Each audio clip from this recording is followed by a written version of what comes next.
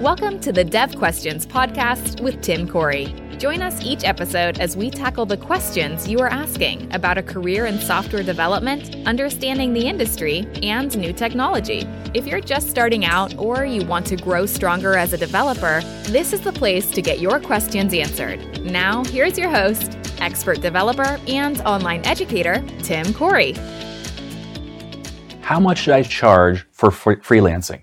How much should I charge for consulting? Is there a specific rate I should be looking at? What are the things to think through when setting my rate? And what if I don't feel comfortable charging that amount? These are the questions that were asked on the suggestion site, and I thought it'd be a great time to address it in today's episode of Dev Questions. Now, if you have a question, go to suggestions.iamtimcorey.com and ask your question there. Hopefully, you'll see it in a future episode of Dev Questions. Now, let's talk about setting your rate as a consultant. There are a lot of things to think through, but the very first thing I want to make sure you realize, it should probably be higher than you're thinking. Whatever that number is, let's add some more dollars to that. We're not talking dollars today, of course, your currency of choice, but let's talk about why we should set our rate higher than you think. Now, I have done consulting on my own. I have done consulting with a company. I have worked on the side as a consultant. I've done a lot of time working as a consultant, and I've learned quite a few things through that process. So the first thing I want you to think through is the fact that you should budget for earning your consulting fee 10 hours per week, max. That's your budget. Now, you want to do more than that, but you want to budget for 10 hours per week, which means that when you set your rate, you need to be thinking about what's the end salary I want, and can I get that on 10 hours per week? So for instance, if you set your rate at $50 per hour, which seems like a lot, but you then budget on 10 hours per week, your end amount that you will have earned in that year before taxes, before anything else, just your gross amount would be $25,000. Doesn't sound like a lot now, does it? And why do I say only plan on 10 hours per week?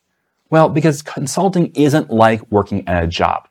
It's not like usually you have 40 hours worth of consulting every single week, especially not at first.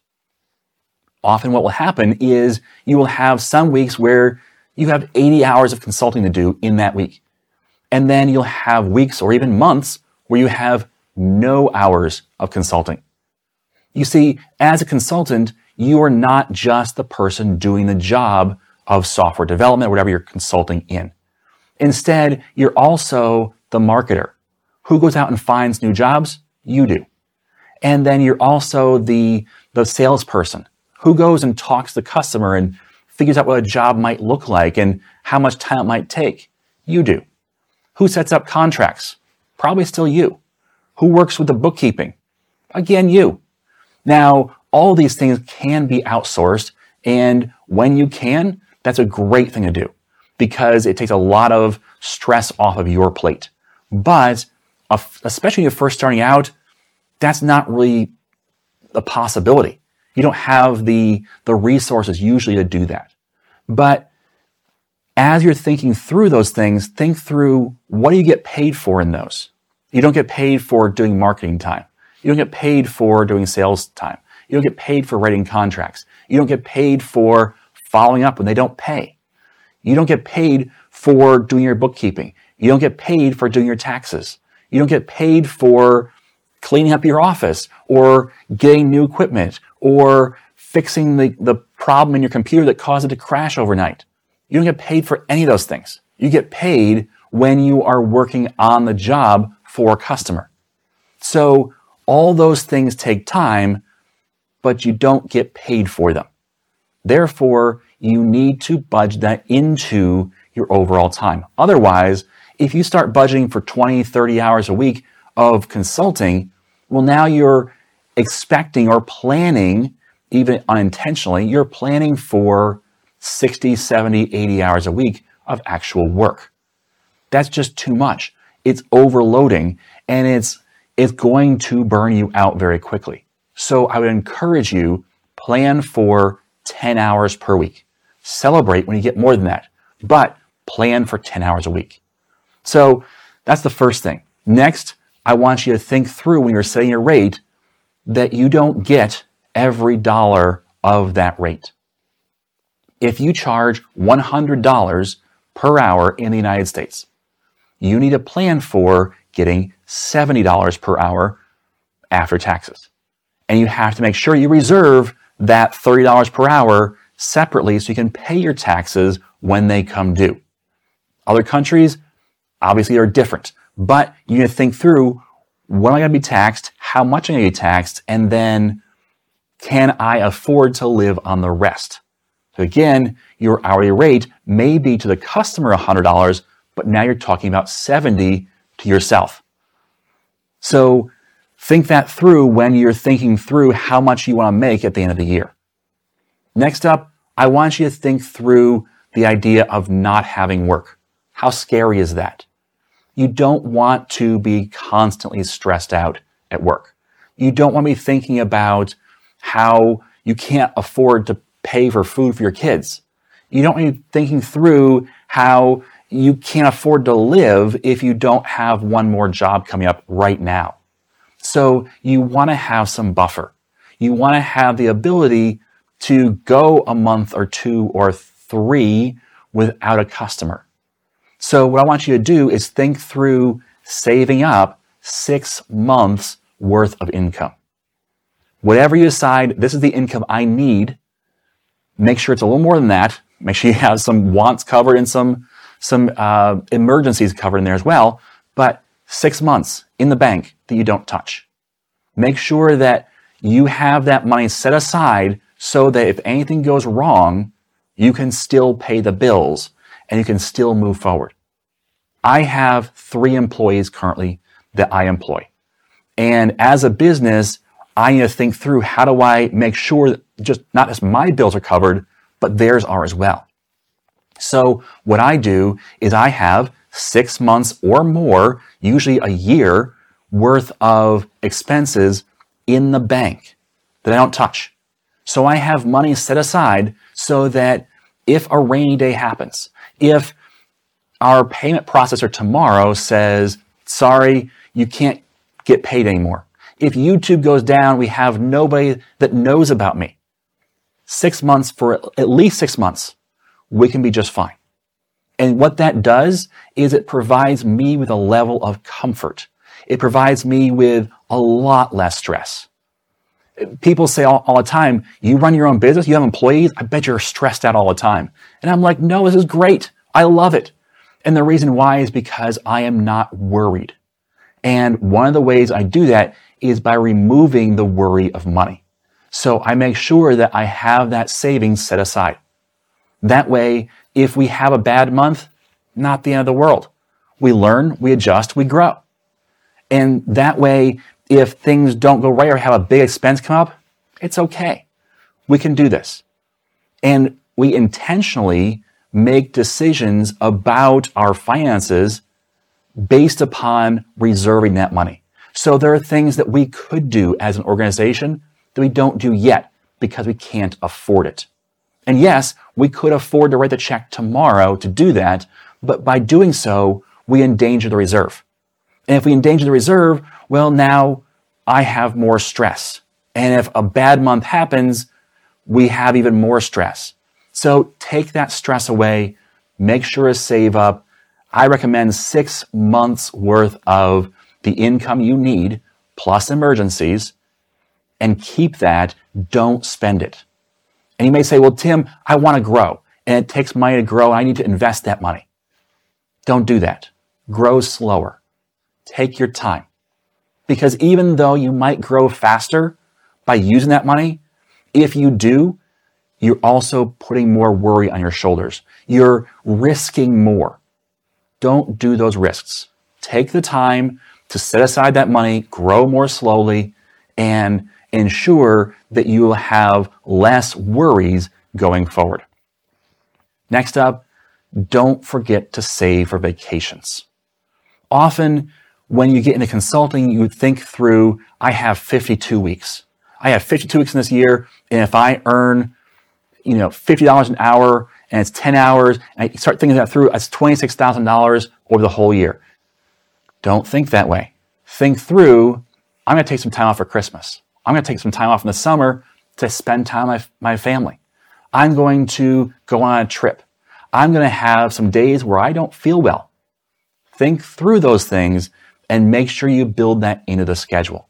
It helps that you're only planning on 10 hours per week, but still think through maybe 50 weeks a year, not 52. Or maybe 48 weeks a year, not 52. Because that way you can build in some buffer where maybe you feel great and you don't have anything you want to do, you want to push through to get something done. That's fine. But then other times you say, you know what? I need a break. I am stressed out or I'm sick or whatever. You can take the time you need and again, not have that worry on your shoulders, not have that concern that, oh no, I'm not getting paid while I'm sick. And that can be stressful. Not having a regular paycheck can be difficult.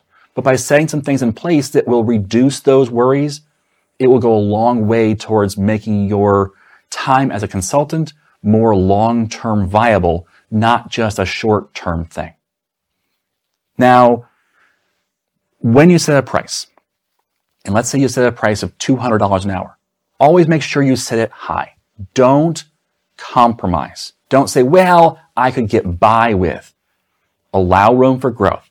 So if you say, you know what, I want to make at least $100,000 this year, that means I need to charge $200 an hour, and I need to do at least 10 hours per week of consulting that I get paid for. When you set that, make sure you set it where it needs to be. But then there may be people that come to you and say, well, can I get a discount? I would hesitate to ever give a discount. People love to have a discount and it makes you feel good. It makes you feel like, hey, I'm helping you out. And it's still a lot of money. Be careful. Unless they're going to give you a significant amount of work, I would not give a discount. But let's say a company comes to you and says, hey, we want you to work 20 hours a week for us for the next 6 months. Will you give us a discount? Well, start thinking through. You have less marketing to do, you have less sales to do, you have less contract work to do, and you have a more consistent income. That makes sense for you, and it makes sense for you to say, yes, I can give you a discount, because you're counting on 10 hours per week, not 20. Now, don't give a discount down to the 10-hour rate. So don't say, oh, it's $100 an hour now, because then you're breaking even. That's not a great thing. Also, when you have a long-term customer like that can very easily hurt you in the very long term. Because maybe you stop doing any kind of sales work. I've got enough work already. I need to just do this and not do anything else. Well, what happens when after 4 months they say, yeah, we need to cancel the contract? Well, first of all, you should have some things in your contract that say you still get paid for the 6 months. But second of all, even if you wait till the 6 months are over and they say, yeah, we're done, well, now you have nothing. Now you have to start over again getting new customers. Hopefully you've kept some customers in the pipeline. Hopefully you've been doing other things besides that one customer. Otherwise, you get dependent on them in a way that can hurt you long term. But let's say they come to you and say, we want 20 hours a week. We want it for 6 months. We're going to put it in writing and guarantee you this much. Well, I would probably give them a discount to, let's say, $165 or $175 per hour, not $100 per hour, because otherwise what you're doing is saying, my rate is not that important. It's overly inflated. Instead, what you say is, my rate is very valuable, but so is a long-term relationship. So I will give you a discount. But that discount is going to be a percentage, a smaller percentage of my overall fee. So maybe your percentage is 10% off or 15% off.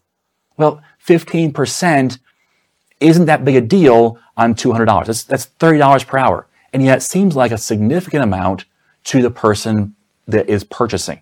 because you have made a concession. You said, yes, I understand the value of what you're offering, and so I will offer you some value back. So it becomes a win-win because now you are getting more than your $200 at 10 hours a week. You're getting $170 at 20 hours a week. And so you're making a significantly more than you would with other customers, and you're having less stress because you're doing one customer, not multiple, and so on. So there are some value to giving a discounted rate, but do not slash your prices. Do not give a discount to every customer who asks. Have a set amount. Say, if you can guarantee me 12 hours, 15 hours, whatever that hour number is per week, set it high. Let's say 15 hours. If you can guarantee me 15 hours or more per week, I will give you 5% off. If you can guarantee me 20 hours per week or more, I will give you 10% off. And if you can guarantee me 30 hours per week or more, I will give you 15% off. Something like that where you have set rules in place. Otherwise, every customer will ask and every customer will have a different rate, and then you have to track it and make sure that you pay attention to that long term. Now, that's how you set your rate, and make sure you set it high. But then you need to think through long term. Let's say 2 years, 3 years down the road, what are you doing with your rate? Well, your rate should change. Your rate should not be the same. For one, inflation happens. But then for two, your skills have improved. You have 2, 3 more years of experience as a consultant. Your rate should reflect that. So don't be afraid to set your rates. Be upfront about it. My rates change every year. So in January, my rates will go up. And maybe tell your customers that. And so when they sign a contract, you could say, hey, if you want to sign a 2-year contract and lock in your rate, we can do that. That way, you're giving a discount without giving a discount. Because you're setting your rate and saying, this is what it's at. Now, don't do that for 10 years, 20 years. Lock your rates in for short periods of time, not very long periods of time. But now, with that locked in rate, the customer can feel comfortable saying, I'm getting a discount or a deal by locking in now and having a long-term experience with this consultant. So don't be afraid to raise those rates and use that as a benefit or a bonus, not just a bad thing. Tell them right up front, this is my rate for this year. It will go up in January. Set that expectation right up front. And then you can have contracts where you say, this rate is locked in for the length of this contract, which is 1 year, 2 years, 3 years, whatever that contract length wants to be. All right. So that's how I would go about setting rates for being a consultant or a freelancer. I hope that answers your question. If you have more questions, feel free to go to suggestions.iamtimcorey.com and ask them there. Thanks for listening. And as always, I am Tim Corey.